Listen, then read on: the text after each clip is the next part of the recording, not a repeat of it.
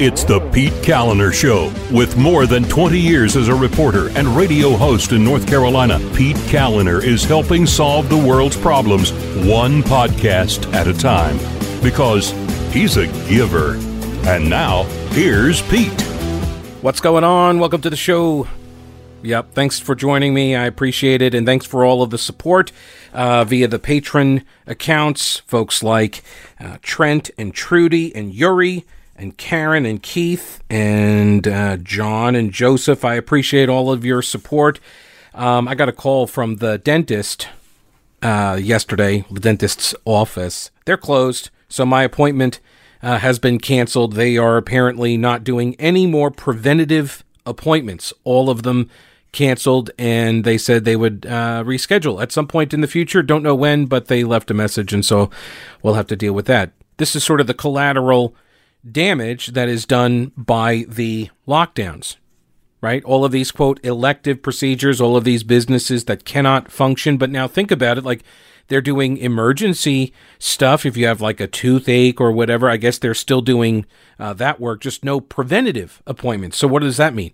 Well, like I go to a dentist, Zoe Dental here in Asheville, and they do the soft tissue cancer screening in the mouth. So I would get that done every 6 months, and so now I'm not. And what happens if I have it? I'm not going to know I have it for at least another 6 months, right? Or I guess when I go for the next appointment. So these are sort of the collateral damage costs that are incurred by society during the lockdown. And you never hear about these costs whenever you're debating or discussing the lockdown, reopening, how to reopen, when to reopen. It's always just this, you want people to die argument that usually occurs. It's just so frustrating.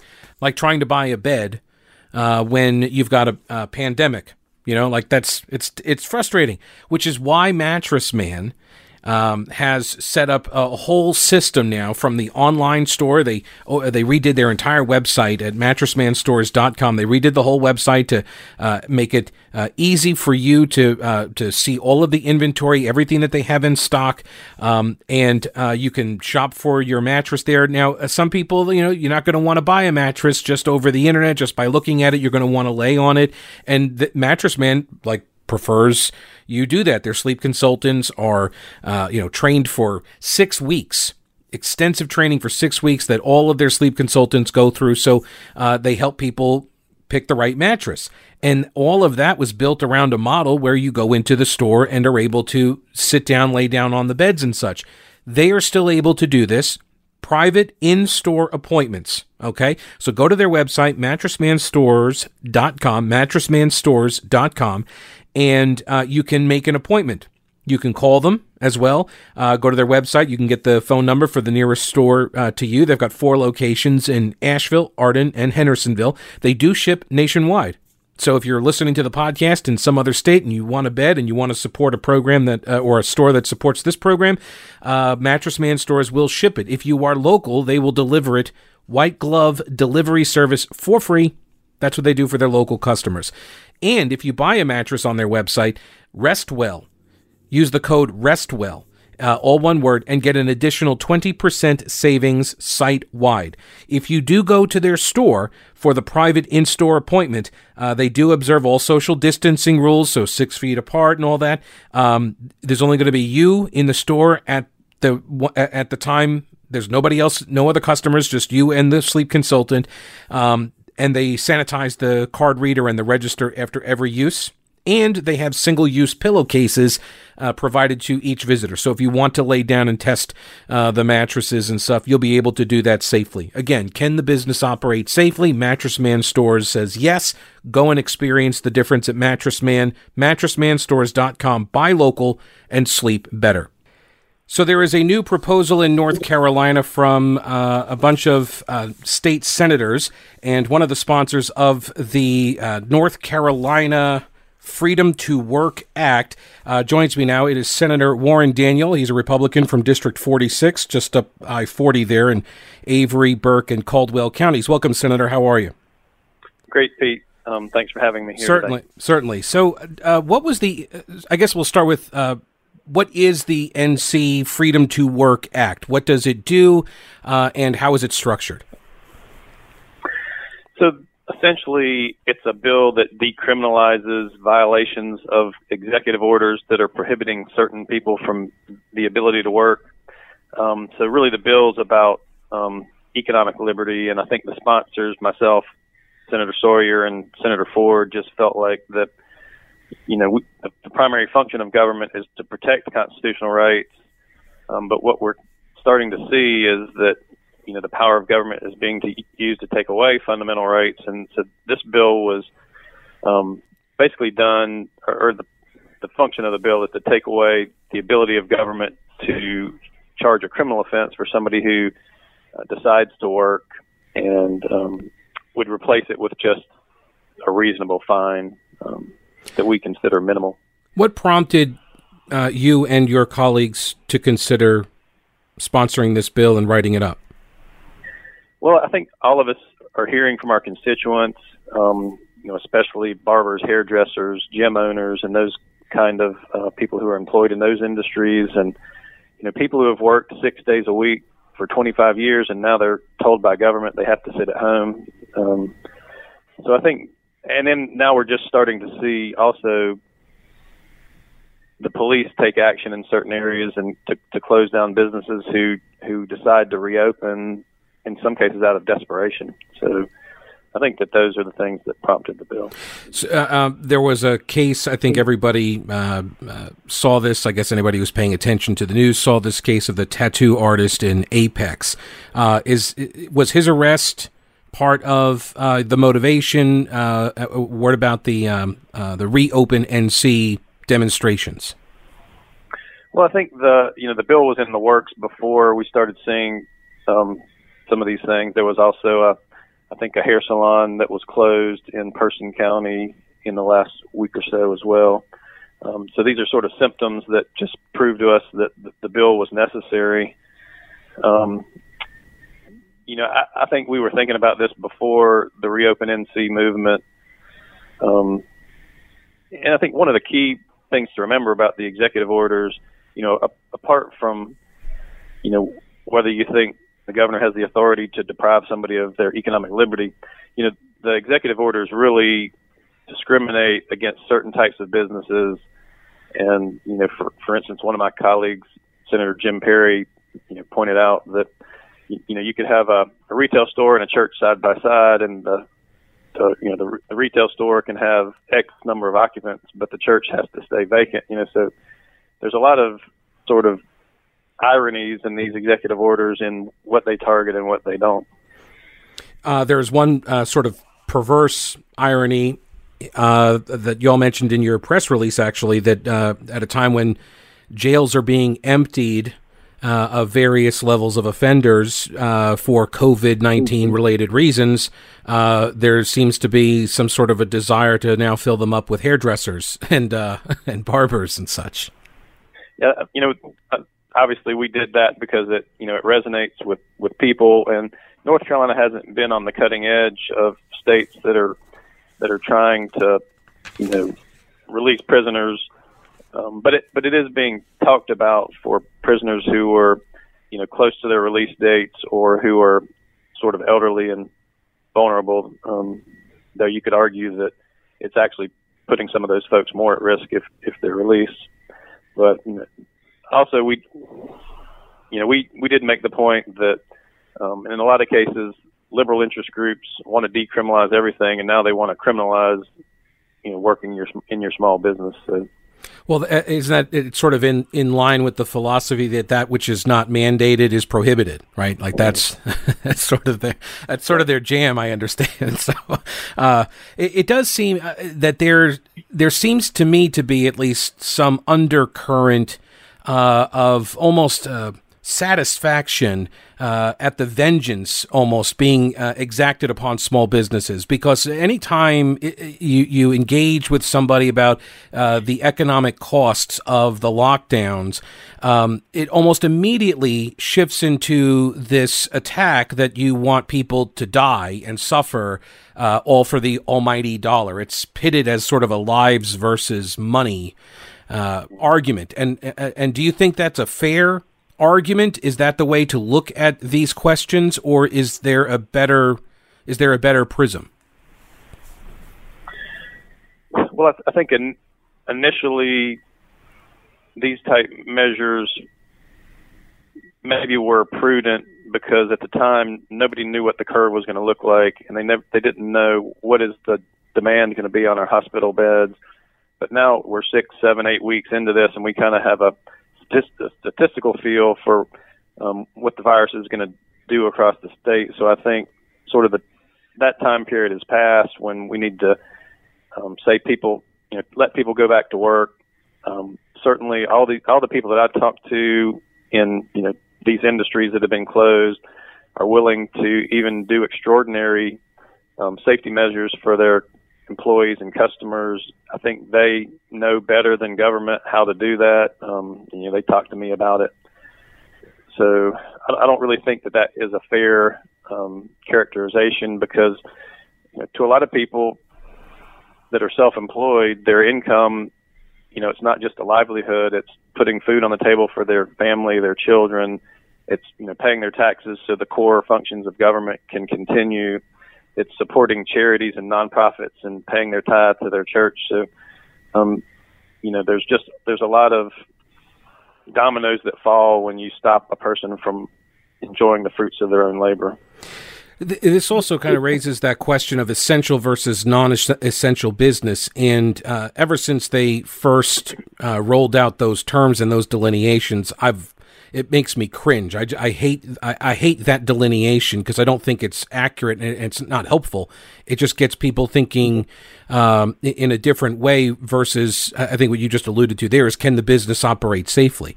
And I think most business owners are going to want to operate safely for themselves, for their customers, and their employees. Sure.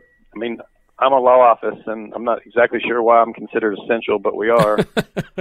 So, there's some randomness, I think, to, one person who's, I guess, the executive of a state of 10 million people who's sort of making those decisions. And I think that's been another issue that the legislature has had is, with the governor, is the lack of transparency in his administration as to what data is being used to make these decisions and how are they being made.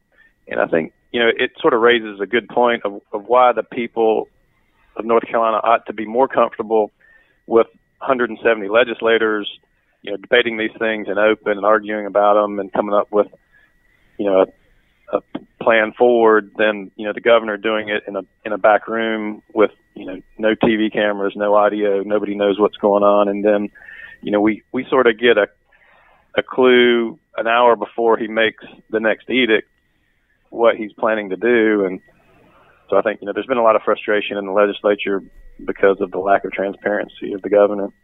Which I imagine it puts elected officials, particularly, I guess, in an election year, in a tough spot because, I'm not interested in really hammering the governor during a crisis like this. I want him to be successful and prevent the surge, the spike in cases, hospitals being overwhelmed, mass death. I want him to succeed, and I'm not rooting for the virus, right?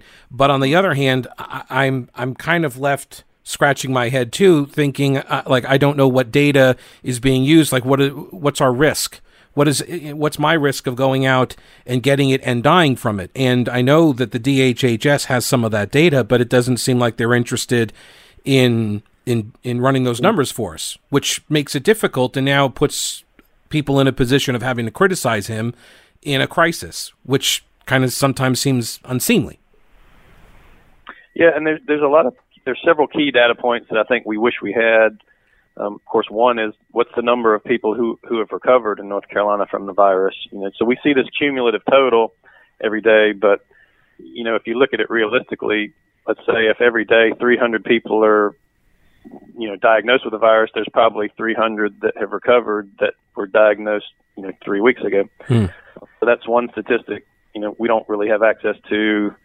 The other, we don't really know how many people have actually been exposed in North Carolina versus the confirmed cases. And I think that's why about 3 weeks ago, we kept pressing the governor to do random sampling and they refused. So the legislature undertook that project itself with Wake Forest University. And so that's ongoing now. And we hope to have some good data for that in the next, say, couple of weeks. The governor has since then sort of jumped on board and started his own effort, I guess as a result of what we were doing. But those are just a couple key pieces of data that would help us to know how many people have actually been exposed, what the true risk is, and what the curve should look like. Yeah. So when it comes to this specific piece of legislation, does this essentially neuter the executive order, right? There's no punishment really basically for it. I mean, $25 fine and $1 right per day after that, but there's no real punishment. Do you foresee any unintended consequences for future executive orders? Like, might this be self-defeating at some point or a bad idea for a future crisis? Well, the first thing I'd clarify is that this bill only applies to executive orders that might be imposed with regard to COVID-19. So it doesn't, change things going forward after this crisis. I see. And I guess I would say the intent of it was to decriminalize the right of people who just for whatever reason, decide I've got to go back to work. These people are contacting me every day, texting me, when are we going to be able to go back to work? So the legislature, we know we need to take a hard look at our emergency powers statutes.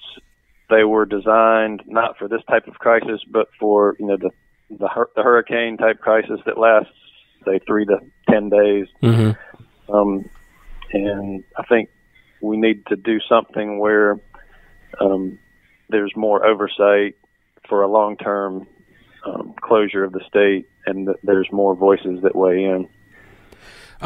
In the article, I'm seeing 29 Republicans in the 50-person state Senate. 15 of the 29 have signed on to the bill. Is that still accurate, or have you picked up any other supporters? Right now, when I checked this morning, it was 21 of 29 had either sponsored or co-sponsored the bill. No Democrats had signed on it at this time, which is disappointing, because I really think this is a bipartisan issue. And, frankly, a lot of times, Democrats are strong supporters of constitutional rights, but in this case, I guess they're not in support of the economic liberty of North Carolina. Well, and it seems like that's one of the unfortunate parts of I guess our society and where we are right now, is everything gets washed through this political prism, and so it's now turned political. And it's really odd because you've got states that are reopening that are run by Democrats and Republicans, right? Like every state has its own issues and its own process that it's going through, and it doesn't seem to me to be a partisan issue. But it seems some people really are intent on making it that way. Were there any efforts to get Democrats to get on board with this, to ask them for support? And I think because you're going to need a couple Democrats, right, if the governor tries to veto this. We would need one in the Senate, mm-hmm. and the House would need several. At this point, I think we haven't really had the time. We're not in Raleigh right now. We haven't really had the time to have those type of discussions. All of the, I guess, working together was aimed at the funding bills that we passed last Saturday. So I hope to have those conversations as we go forward with some of our friends across the aisle. And we'll return we're planning to return on the 18th. So I hope this bill can, get a hearing in short order. Yeah. There is, in Section 3 of the legislation proposed, says no occupational licensing board, as that term is defined, may revoke a license, issue a fine, or take any adverse action against a licensee on the basis that the licensee has violated an executive order or prohibition or restriction referred in Section 1 of this Act. And so does that also just apply to the COVID-19 related executive orders? Because I would like to see maybe that just run separately forever. I'm not a big fan of a lot of these licensing boards and such. So is it possible that sort of that protection could stand on its own? I'm glad you bring that point up. It's actually a good idea. I think in the context of this bill, it applies to the COVID-19 crisis, but it certainly is something that's worth thinking about in the larger framework of emergency powers. And this is just something that we put in the bill because we started hearing anecdotal evidence about boards who were threatening to revoke licenses of their folks who might want to go back to work. I guess if I back up to Section 2, in terms of the fines, there's also a provision that requires municipalities and counties to refund excessive fines that were in excess of $25, and that was sort of the result of some of the excessive fines we had heard around the state for things like walking on the beach or that sort of thing. Right, yeah. You can't walk on the beach, but you can walk on the sidewalk next to the beach, I think was the problem down at the coast, yeah. I think also probably a lot of people would be surprised to learn how long you have to go to barber college and then be licensed to cut hair, the amount of time and effort it takes to get a license to do that.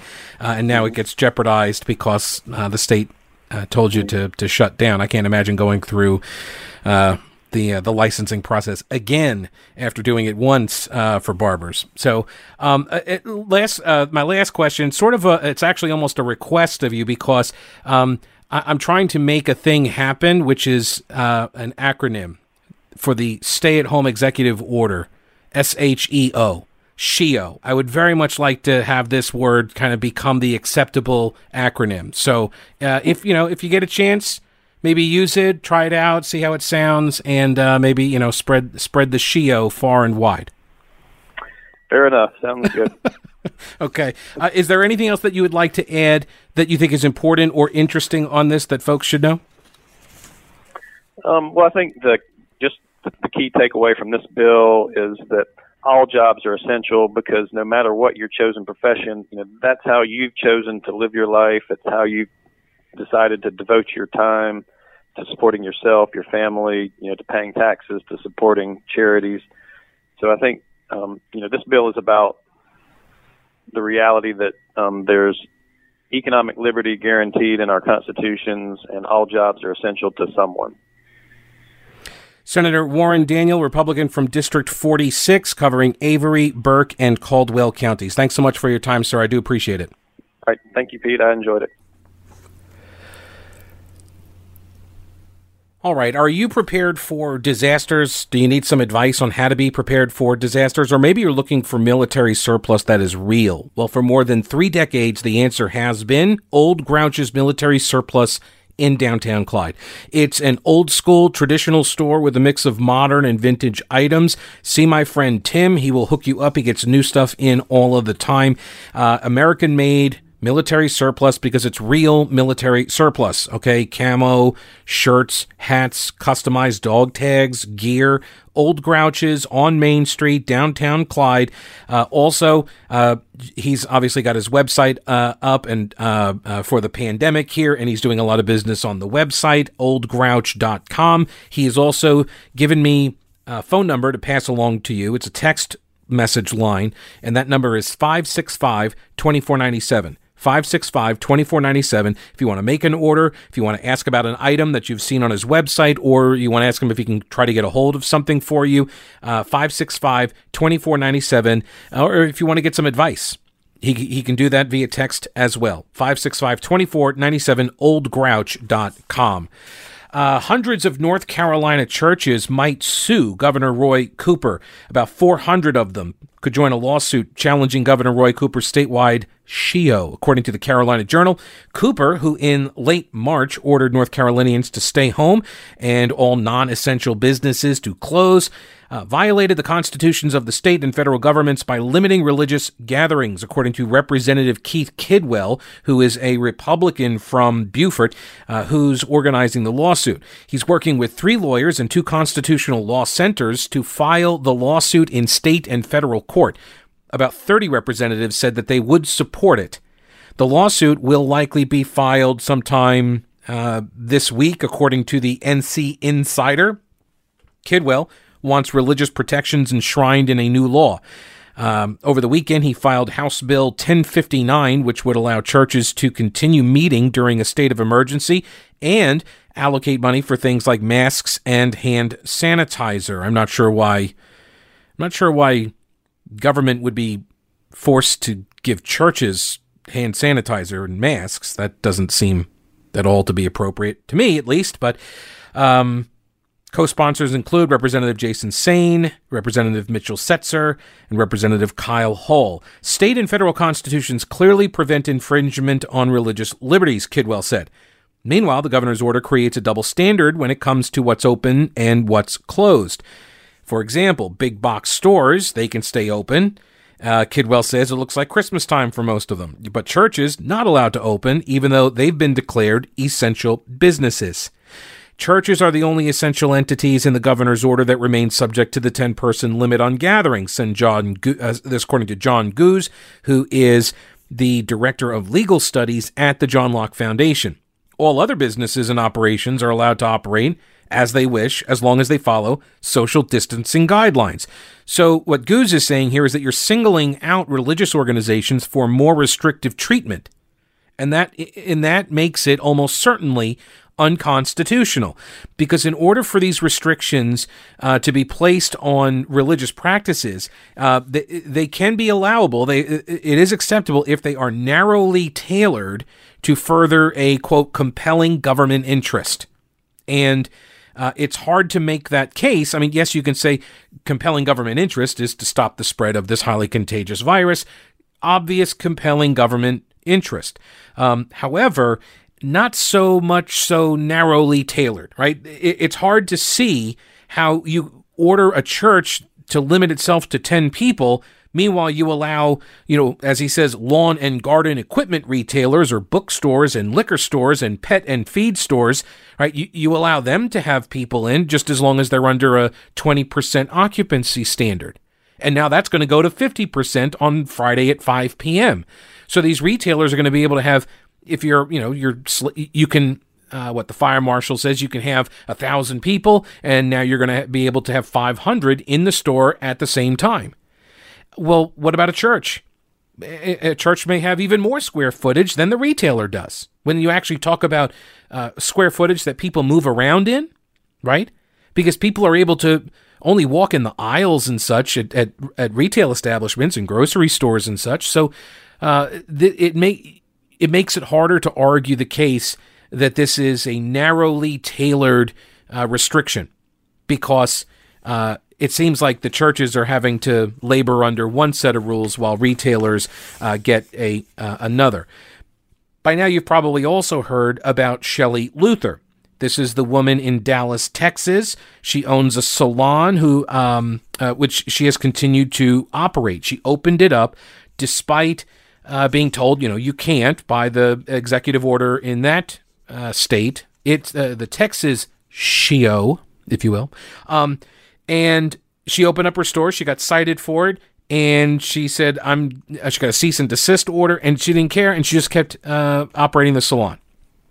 And so there was a hearing. Dallas Civil District Judge Eric Moyer ordered her to pay thousands of dollars in fines and sentenced her to jail, 7 days in jail, for continuing to operate the store, the salon. Even though the state has required non-essential businesses to close in response to the coronavirus pandemic, Governor Greg Abbott announced that salons will be allowed to reopen Friday. The judge heard testimony from a Dallas code inspector and a Dallas police officer who both testified that they saw clients inside the salon getting haircuts and manicures over the last 7 days, despite this judge's rulings. City attorneys argued that Shelley Luther willfully and flagrantly violated Moyet's order. She took the stand saying that she had to open up her salon, keep it going, out of necessity. And she also testified that she did get a loan from the federal government, though. So that makes this story a little bit confusing for me. And I'm going to play some audio because I'm not a fan of of this judge out in Dallas.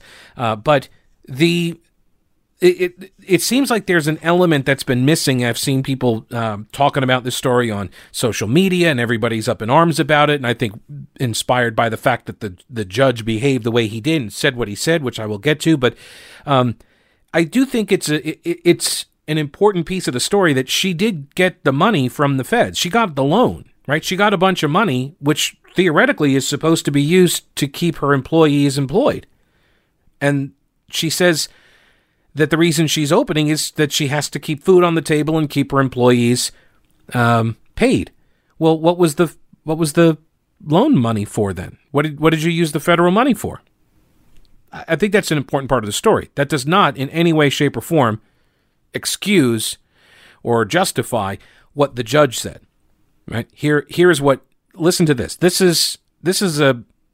I don't know if they're elected or appointed in Texas. I really don't. But this guy should not be anywhere near a position of authority. Listen to how he frames his argument here, or before he hands down justice. Listen to this. That you now see the error of your ways and understand that the society cannot function where one's own belief in a concept of liberty permits you to flaunt your disdain for the rulings of duly elected officials.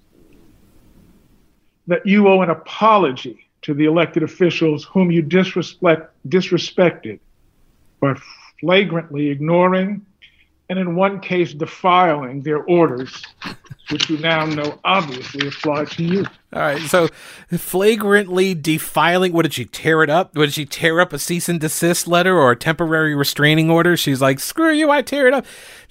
Sometimes judges are some of the most pettiest tyrants out there. These lawyers that get robes and then they go on these power trips, you know?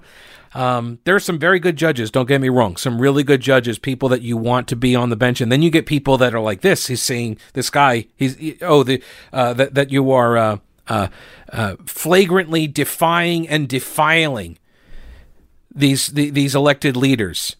That you disrespected these elected leaders. Dude, this is America, man. We disrespect everybody.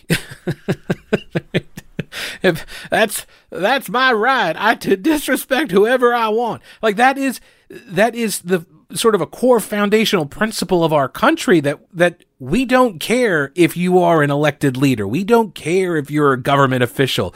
That's the beauty of the system, is that you get, and this is the freedoms that are enshrined in our Constitution are there specifically so we can say these things to you, Judge, Your Honor.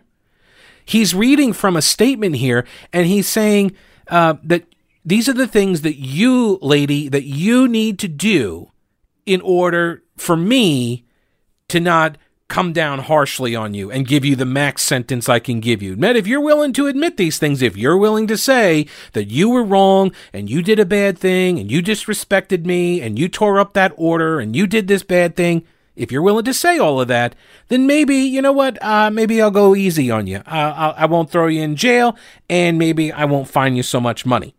He continues.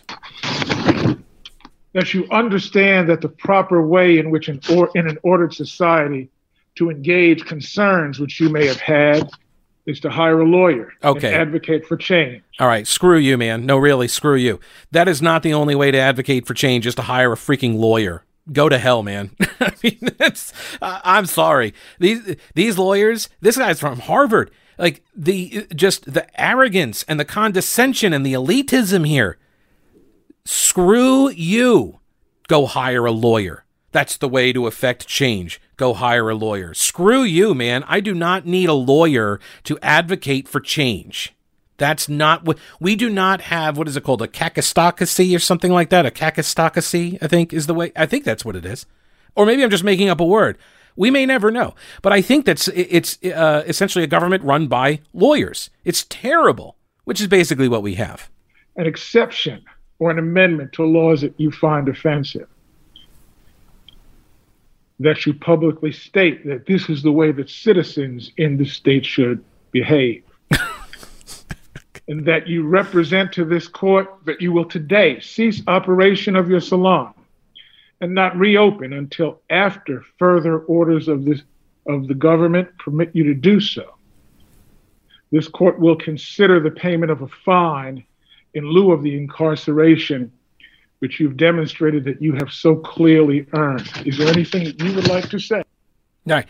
So he says, you have so clearly earned this incarceration, but I'm willing to not throw you in jail and just fine you if you're willing to, express your love and loyalty to the dear leader.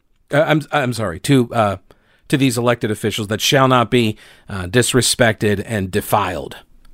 And so here was the response from the salon owner, Shelley Luther. Proceed. Judge, I would like to say that I have much respect for this court and laws, and that I've never been in this position before, and it's not some place that I want to be. But I have to disagree with you, sir, when you say that I'm selfish, because feeding my kids is not selfish. I have hairstylists that are going hungry because they'd rather feed their kids. So, sir, if you think the law is more important than kids getting fed, then please go ahead with your decision, but I am not going to shut the salon. And so he threw her in jail for 7 days. And honestly, that's the courage of your convictions. That's putting something at risk, risking, your good name and your fortune and your very lives, right? Like, this is the point of protest. This is the point of the demonstration. This was one of the things, the beefs I had with the Moral Mondayers, who would like, oh yeah, we're all going to go get arrested. And knowing full well that the whole point of the mass arrest, aside from the media coverage and make, Republicans out to be these evil tyrants in the legislature, but the whole point was to do a mass arrest, and this way everybody then gets turned loose. And is that really a risk? No. Because there isn't any real threat of consequence. You're going to get hands zip-tied behind you. You're going to get processed through the Capitol Police Department or whatever, and then you're going to get turned loose. And then most of these people had their charges dropped, so there was literally nothing to risk. You just wasted some time. That's all. Instead of standing outside the Capitol, you sat inside the Capitol for a couple hours. That was it. That was what they risked. This woman is actually risking something for her beliefs. Can she operate safely? It appears she has been, right? Everybody's in the mask and she's sanitizing them. It's by appointment only and social distancing and all of that. This has been a very clarifying time. We are starting to see people, much like this judge, we're starting to see people in their true nature, and what they value and how they operate. We're starting to see the petty tyrants emerge, and we're also getting clarity on who are good people to work for and who are not good people to work for, right? We're starting to see who are good people to rent apartments from, companies that are doing good by their tenants, doing right by their tenants, and you have landlords who are not doing right or good by their tenants. It's very clarifying. We're starting to see what people are made of, just like we do really in many times of crisis. Now, don't let buying or selling a home be a crisis in a crisis for you. You want to call my friend Rowena Patton and her All-Star Powerhouse team at 333-4483. And you may be thinking about postponing buying a home or selling your home over the next few weeks. But either way, Rowena Patton looks forward to guiding you through your next real estate transaction. So why not give them a call today? The whole All-Star Powerhouse team is ready to take your call and help you with your home buying or home selling questions. And they're happy to talk with you without any pressure. And so you're going to be ready when the time is right for you. So start out with a video consult with Rowena. Her number again is 333-4483, or again, mountainhomehunt.com, and start packing. All right, so I've been following over the last few weeks the stories about what's going on with the meat packing, meat processing facilities, poultry processors around the country, the food supply lines and the distribution systems. And I haven't really gotten into it, but I do have a couple of stories here that are connected, and it seems like there are now going to be disruptions in the supply system, whereas a couple of weeks ago, or I guess now months ago, remember when there was the run on toilet paper everywhere, that wasn't necessarily a distribution problem, that was a supply and demand issue, and we saw a lot of the same stuff happen with the meat departments at grocery stores where they started limiting people to 2 packs of meat, for example, at Ingles, our grocery store here, because people were buying lots and lots of the meat, and then there wouldn't be any because there just wasn't enough supply to meet the spike in demand. It was a lot of panic buying that drained the supplies, but the distribution system was fine. But my concern has always been the long-term impact that this is having on the food supply system and the distribution system. And we're starting to see some of the cracks and some of the collateral costs of shutting everything down. Now, there are also collateral costs, by the way, of opening everything back up. Like, this is risk assessment. That's why it can't strictly be just listen to this doctor, listen to this medical person, listen to this computer modeler, and we're only going to listen to them. You can't only listen to the medical people because they're going to keep saying, keep everything shut down, keep everything shut down.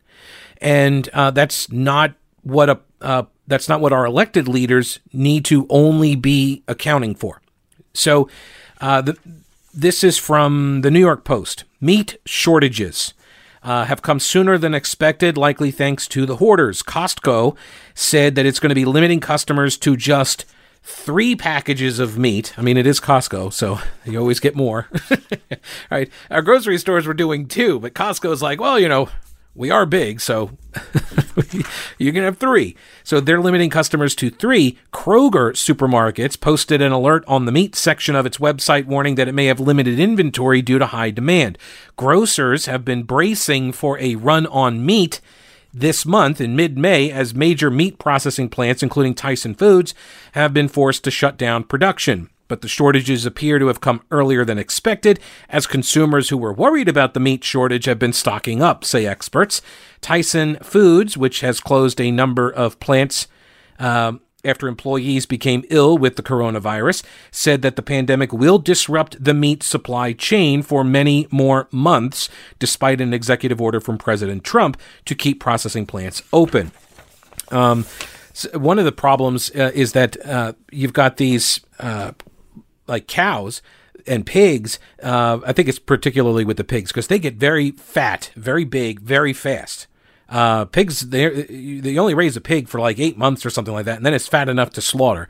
So they don't have very long lifespans. But if you don't get them into the facility to slaughter them, they keep getting bigger and fatter, and then they become too fat to walk the green mile. They get too fat to fit through the chutes and stuff, and so you're too fat to kill. So this is a problem, and so the prospect here is that you're going to end up with a lot of these farms that end up having to slaughter their herds and not use them for food, right? Not go into the facilities.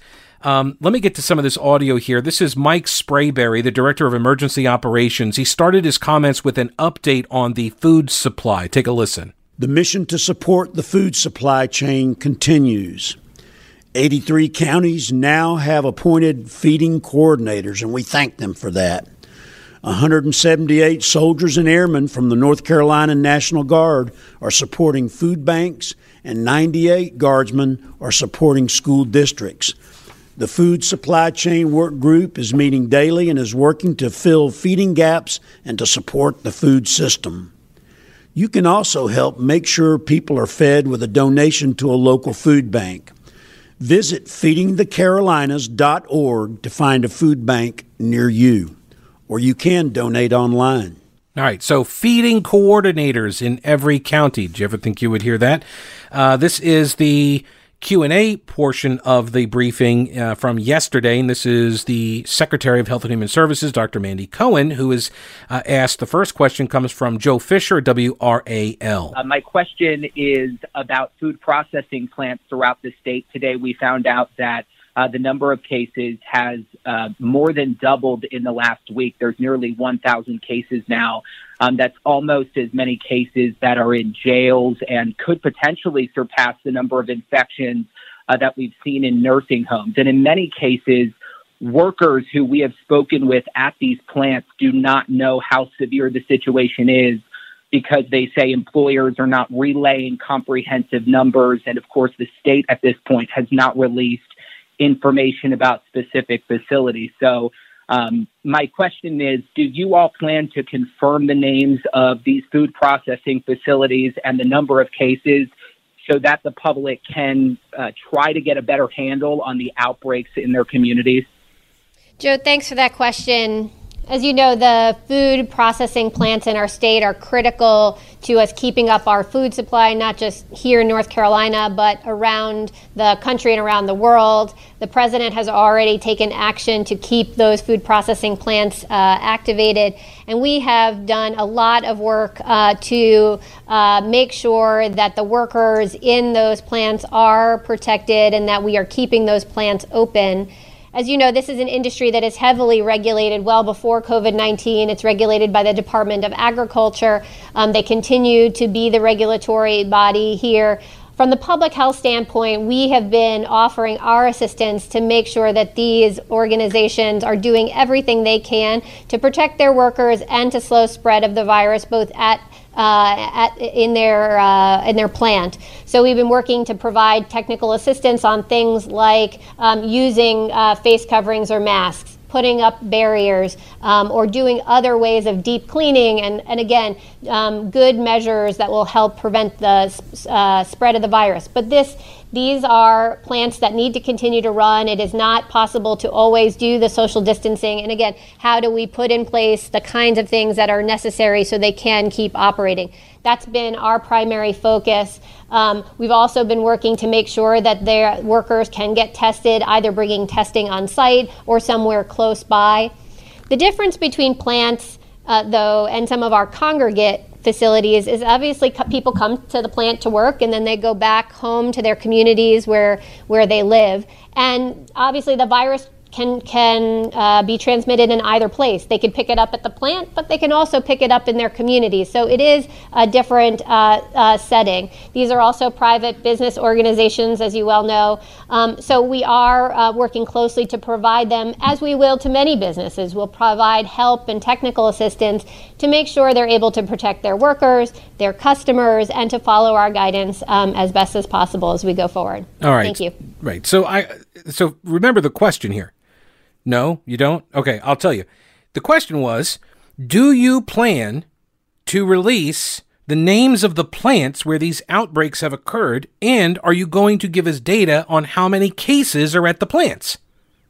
And she did not even come close to answering that. Didn't even try. It's a simple yes or no. Do you plan to release the names of the plants where these outbreaks occurred? Yes or no? Is that a plan? Are you planning to do it? I'm not saying that you've decided not to, just are you planning right now to do that? Yes or no? And it sounds like the answer is no, but I don't know, because she doesn't even come close to answering it. If that's how you feel, by the way, super frustrated, like you can't get any answers when you're trying to set up your business website, I've got a name for you, Schaefer Smith, all right? He's a listener to the program, has been for years, and he has his own website design and development company called Schaefer Smith. I know, it's amazing how he got that job, right? If you are scrambling to set up or improve your business website, please go to schaefersmith.com. All right, let my friend help you with logos, graphics, photos, an online store, search engine optimization, website maintenance and security, professional services. He does corporate, he does business, he does entrepreneurs, all of it. Schaefer Smith. Make your site look professional and user-friendly for your customers and for you, so you'll be able to manage your own website and be able to adapt to, the latest executive order that comes down the pike. schaefersmith.com. schaefersmith.com. That's schaefersmith.com. So the Secretary of Health and Human Services just is not answering this question about whether or not to name the plants. And look, there are good reasons to do so, and I can also see some problems with doing so. Right? On the one hand, you name a business, you name one of these processors, and now nobody wants to buy the food, right? And then the plant goes out of business, everybody loses their job, and also now you don't have anybody making the food. And now people aren't getting food, and it's going to disrupt the supply chain, right? So I can see that being a negative impact from naming the business. Also, the business wouldn't depreciate it, please don't name us. It's not our fault. Some people came in with COVID and spread it all around our place. It wasn't our fault or whatever. And they don't want the stigma of being some sort of, virus infected processing plant. But on the other hand, people who work at that plant, do they have a right to know if there's some outbreak occurring at their work site, right? Does the community have a right to know that there's this pandemic outbreak centered in the largest employer in town or in the county? Right? If we're all in this together, shouldn't we all be in this together? Jonas Pope at the News and Observer then asked a follow-up question, quote, will DHHS release the number of people affected at meat and poultry processing plants and which plants saw the positive test? So he asks the same question that the guy from WRAL asked. Thank you. So on our meat processing plants, as I said before, this is an area that's highly regulated by the Department of Agriculture. We've been doing our assistance to make sure that they are complying with our infection control protocols. Currently, we do not have additional information about that on our website. In terms of sports, So then she goes on because he asked two parts, one about sports. So you heard her answer there. Again, she says it's a highly regulated industry even before COVID-19. And then she kind of tosses it to the agriculture commissioner who is in charge of overseeing processing plants and stuff like that in North Carolina, right? That's Steve Troxler, who's a Republican, by the way, and has not been at any of the governor's press briefings, has not been at any of the HHS briefings. Is he part of their feeding work group or whatever it was that Sprayberry mentioned earlier? Don't know. Haven't really heard anything from him, from Troxler in all of this. Again, are we all in this together? Kate Martin from Carolina Public Press then follows up again as part of another two-part question. Also, I'd like to follow up on the N&O reporter's question on the food processing plants. You had said that information is not currently on the website on the number of infections and the locations of those plants. Does your department have that information? And if so, why won't you put it on the website? All right, so let me get back to food processing plants, and sort of our role here has really been in a technical assistance role to help them comply with infection control and to bring testing close to there. Obviously, it's an industry that's been highly regulated by the Agricultural Department. As I looked around, we had been starting to get these questions the other day. As I look around to other states in terms of displaying these kinds of information, I could only find one other state that had that kind of information. But I hear you. Everyone wants more and more information, and so stay tuned for more information about that. Okay, so all right. So stay tuned. We don't have it because again, the question was, does your department have the info?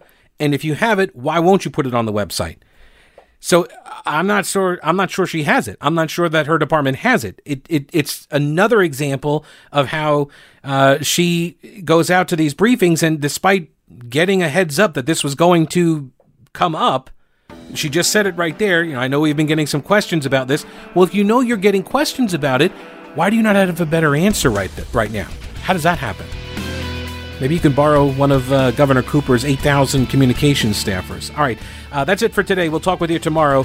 Thank you very much for the support. Thank you for listening to the podcast. Download it, subscribe. I appreciate it, and we'll see you later. Don't break anything while I'm gone.